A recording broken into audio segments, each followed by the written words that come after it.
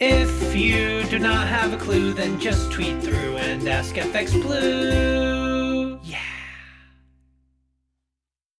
Hello, it's Wednesday the 30th. I'm FX Blue and this is the Market Brief. Now, estimates suggest that Brexit is directly responsible for about 30% of the food price inflation we've had since 2020. So, in the rush to get our borders back, perhaps they forgot to check if we were, or if we could, be self-sufficient in foodstuffs. Turns out that we're not.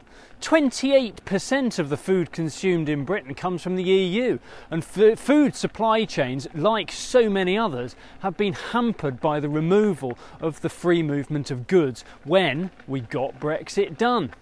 The government even wants to introduce additional food safety checks on imports from the European Union, but these are being delayed for fear that their introduction would stall the supply even further, create shortages and drive up inflation even more.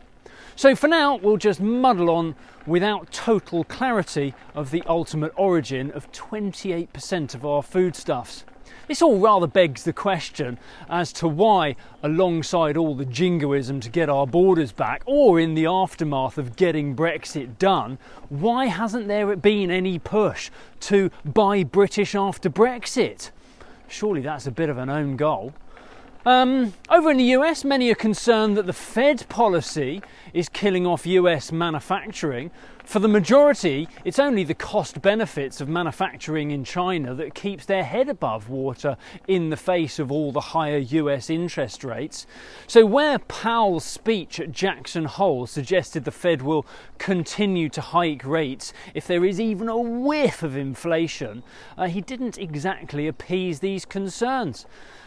For the market, the main event this week will be Friday's non-farm payrolls and the employment data there. Forecasts suggest that we will see the number of new jobs created continue to fall in line with the Fed's hope for a soft landing.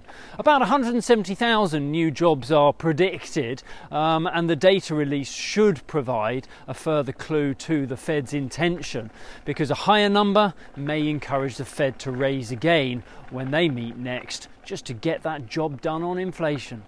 The dollar saw a mild correction yesterday as the dollar index slipped to 103.35. Sterling is in reactive mode with no tier 1 data from the UK this week, and we moved up to about 126.55 against the dollar. We opened this morning from around 126.30 against the dollar, about 116.15 against the euro, and we're about euro dollar is about 108.75 on the open today. That's it from me. Have a great day. If you do not have a clue, then just tweet through and ask FX Blue.